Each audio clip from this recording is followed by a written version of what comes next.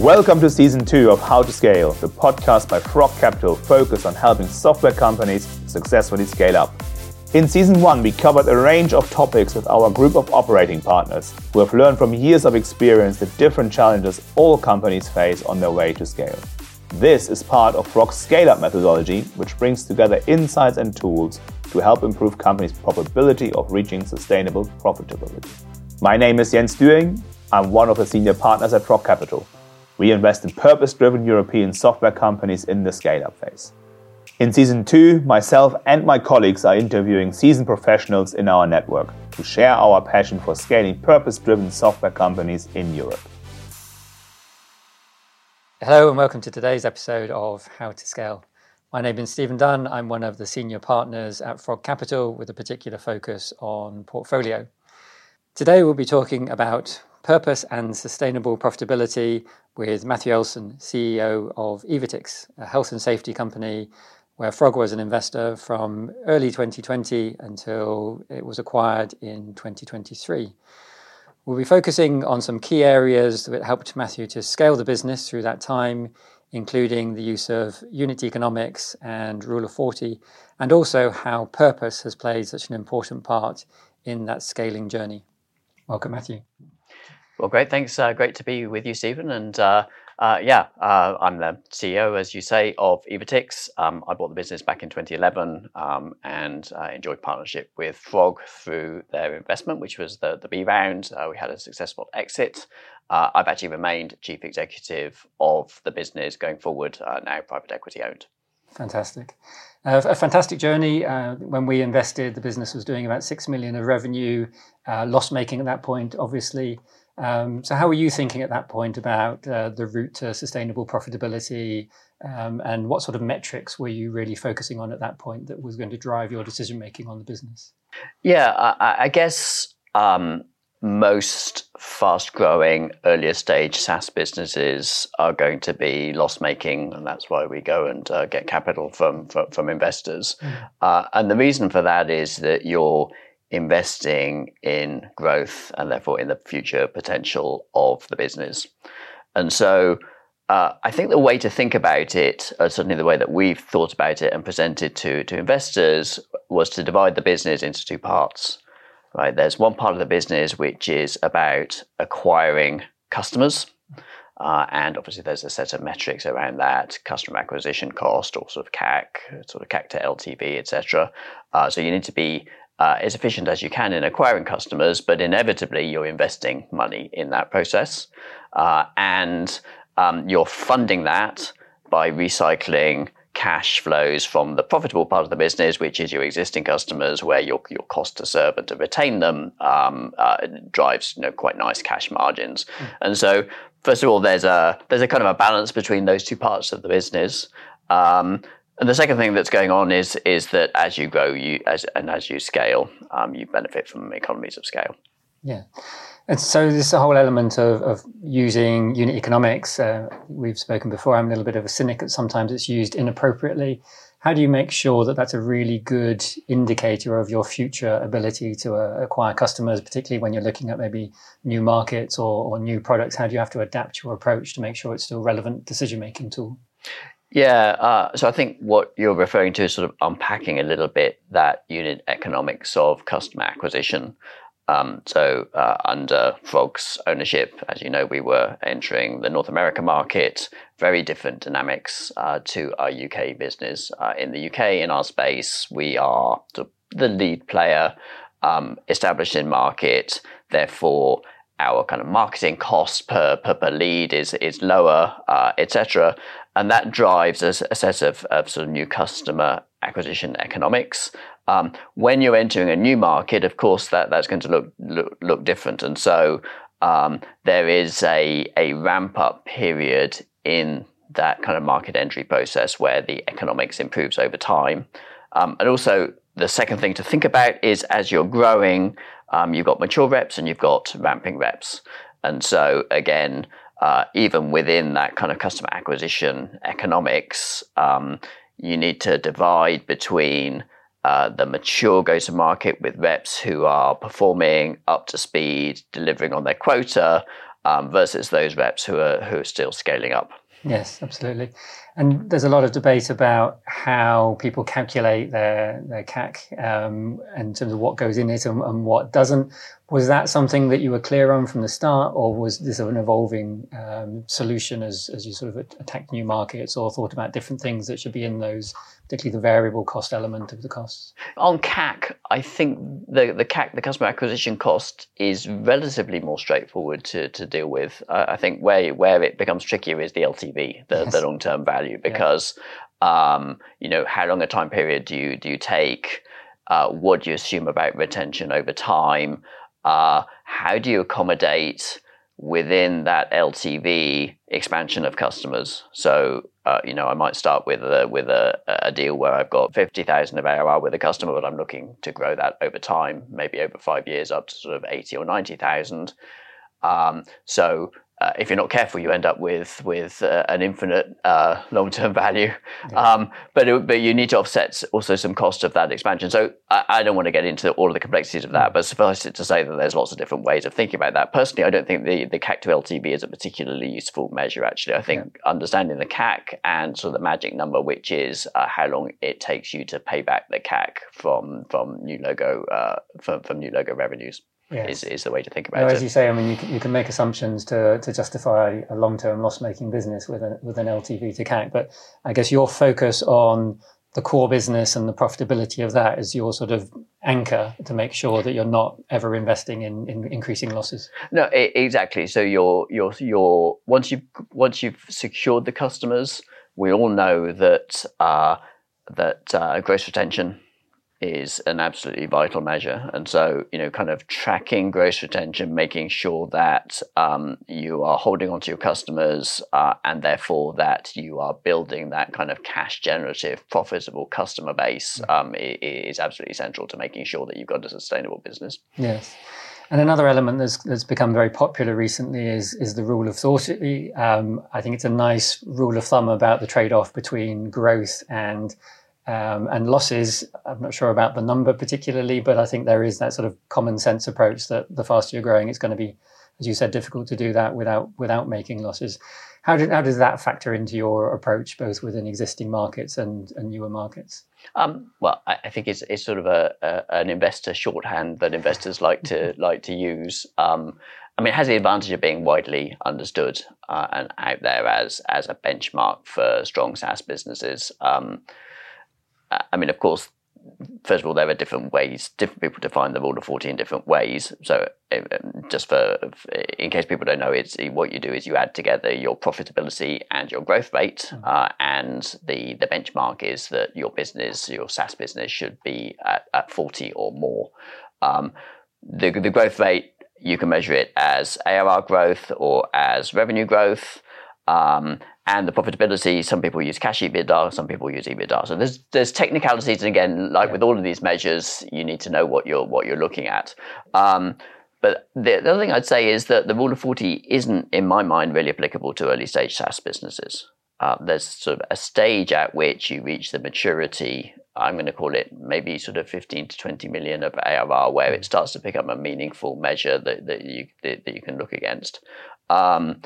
The other thing about the rule of 40 is that it basically equally weights profitability and growth. We've obviously been through a cycle with SaaS businesses where back in 2021, early 2022, it was all about growth. More recently, it's been all about profitability, right? Difficult to raise funds, and companies needing to manage their cash resources carefully. Maybe there's a little bit of a bounce back now. I've seen it said that actually when you look at the valuation of SaaS businesses, growth rate is roughly twice as important as profitability as a driver of valuation. And so, arguably, as you do the rule of 40, you ought to take 2 times growth plus profit. Yeah, no, absolutely. I know there's different ways of looking at it, and probably back in 2021, it might have been 3 or 4 times the revenue weighting compared to the profitability. So it's definitely changing over time. But as you say, some of this feels a little bit investor heavy in terms of its importance. What would you be really looking at internally into your business to make sure you're driving long-term sustainable profitability? I think the main sort of efficiency measure which we chose to use was ARR per FTE, so recurring revenue per full-time equivalent employee. Because at a stage where you're before profit, then how much loss is good and how much is not. So we chose to follow ARR per FTE over time, and to demonstrate that we were on an improving path of more revenue per employee, because we knew that ultimately that would lead to profitability as you hit scale. Yeah. And in terms of these sort of market dynamics, it's fair to say that your value increased actually a lot faster than your revenue did over the 3 years that we were invested, probably twice as fast. What do you think were the main drivers of that? Was that the sort of clarity of your profitability journey just through those 3 years, but also that you were going to take it beyond that? I think there's just proving over a longer period of time that the business model is working. And so by the time that we exited from Frog, we had sort of 12 years of track record of delivering 30 to 40% growth per annum. And so that's a kind of a very strong story. We also, working with Frog, put a lot of the kind of the foundations of strong scale up in place, leadership team, business processes, etc. So we were able to demonstrate to our next investors that we had a business that was, we're told, more mature than would be expected for a business of that scale. And I think that was an important part of the story. But I think there's just also a scale thing.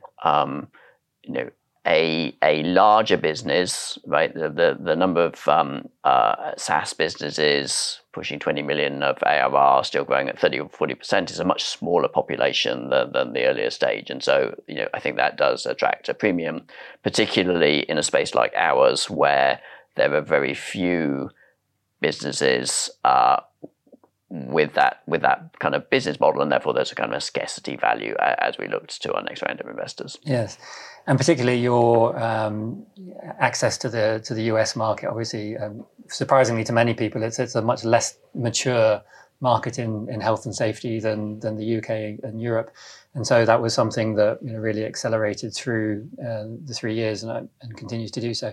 How did you look at that differently in terms of sort of a value creation strategy versus just a sort of a market penetration strategy? We felt that it was important to be able to demonstrate to future investors that we had the potential, the credibility, the go-to-market model, the product market fit for the North American market.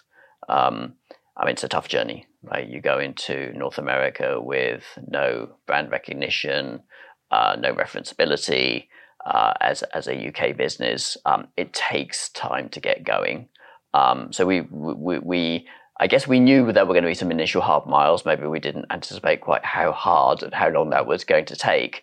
But we did get to a place, therefore, at exit, though, where we had clearly proven product market fit.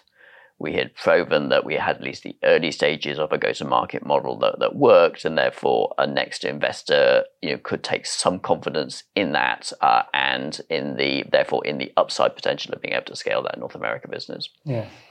And you talked about the maturity of the business on exit was better than it was. It probably also was when we invested compared to what we normally see, very advanced HR function and sort of strengths in finance. But that's also an area that our scale-up methodology is really focused on investing in ahead of the curve and avoiding those bottlenecks.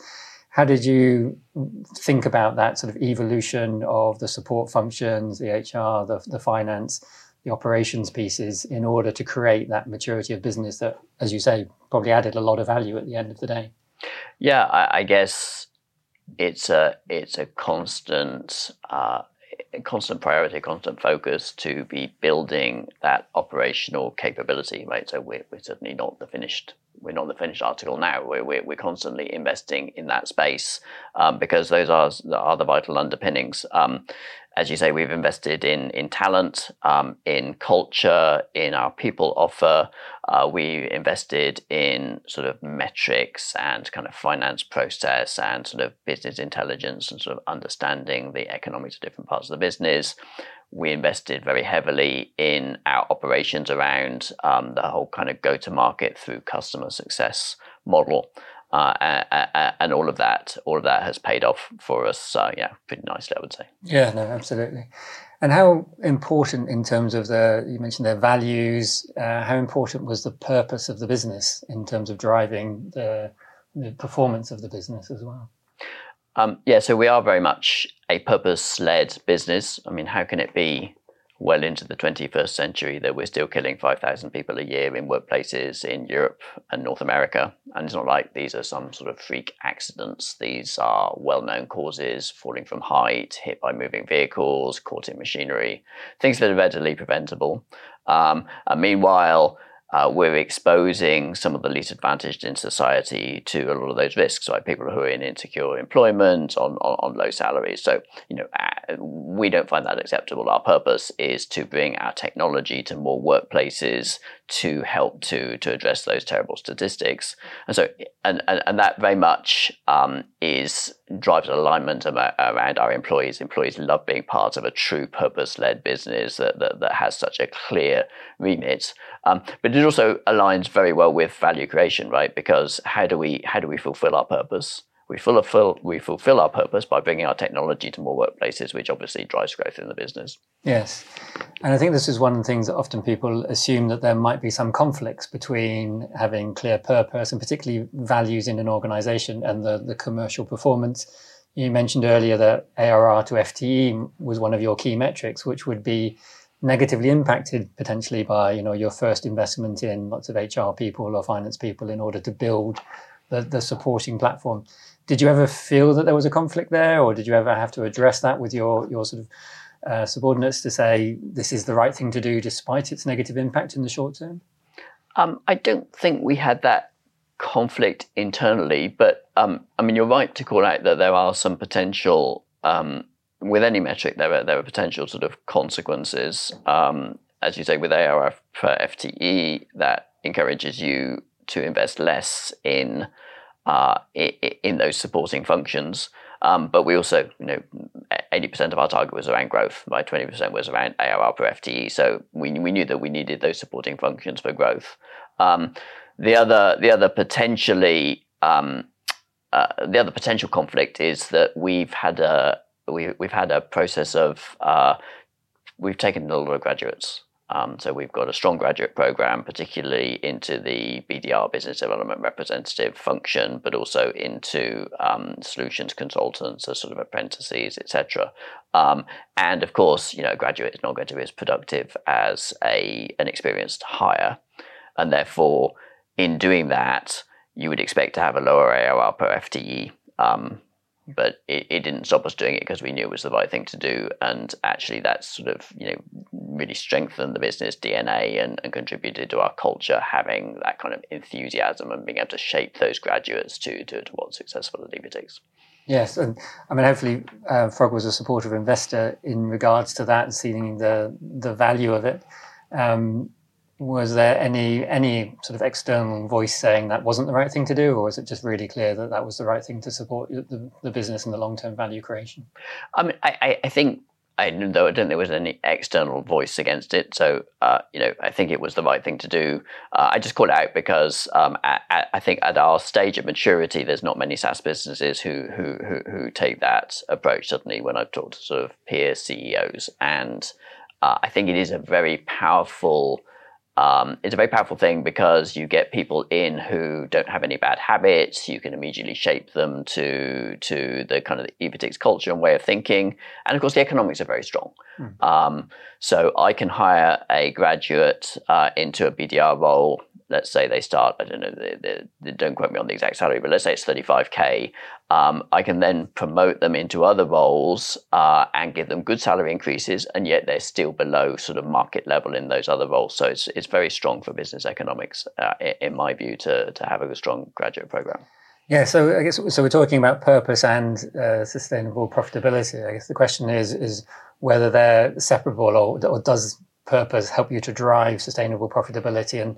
And then when you get to the value creation, does purpose create value in its own right, do you think? Or is it because it helps to encourage better commercial performance that it's helping with the value creation? I think the purpose, in terms of its value to the business, I think most fundamentally is in the employee offer. Health and safety doesn't sound like a very sexy thing, right? At least maybe to our generation, we sort of think of health and safety and rules and procedures, etc.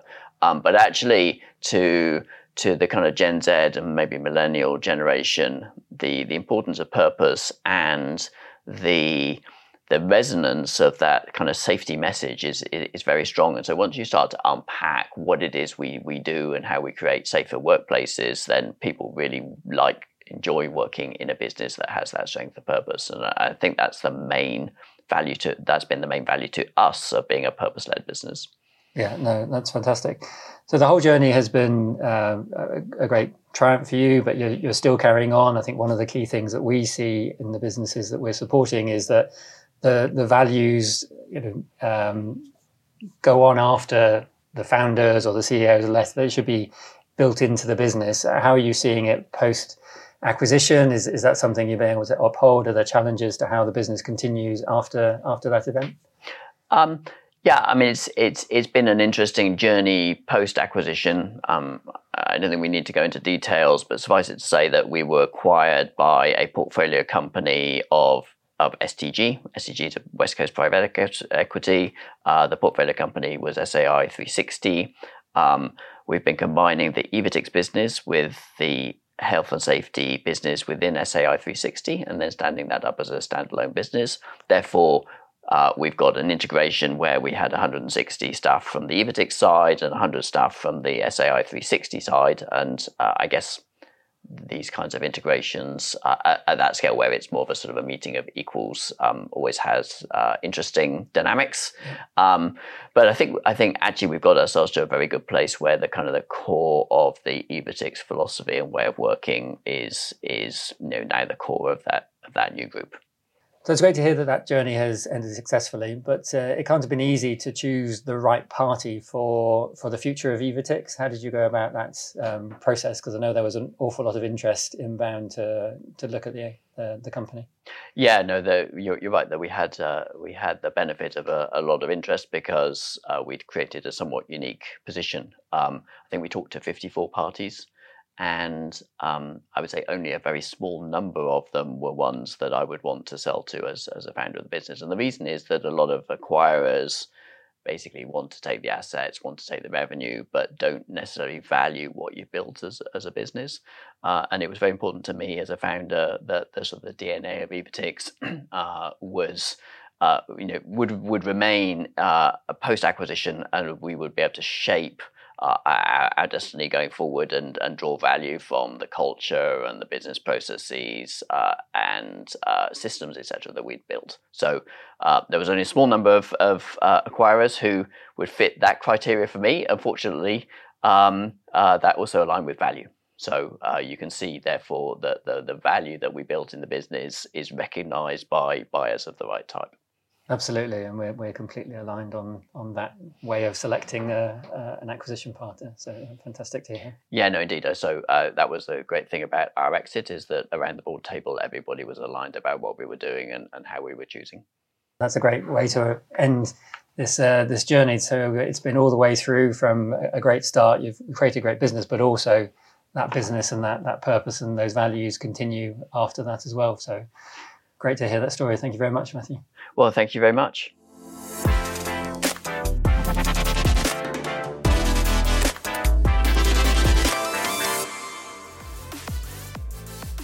Thank you for listening. We welcome all feedback, questions, or topic suggestions for us to cover in future episodes. So please email howtoscale@frogcapital.com. And finally, to make sure you don't miss any future episodes, sign up for the podcast at frogcapital.com/podcast. Frog invests in purpose-driven European software scale-ups, making a positive impact on society. We look for businesses who have reached product market fit and are generating over 3 million euros of annual recurring revenue, what we see as a characteristic of the scale-up phase. It's a stage where businesses are continuing the path of positive growth, purpose-driven route to sustainability and profitability. Our own purpose is to help scale the most exciting purpose-driven software companies in Europe. We do this with both capital and our in-house team of operating partners who work closely with all the companies we invest in to overcome the inevitable challenges scale-ups face.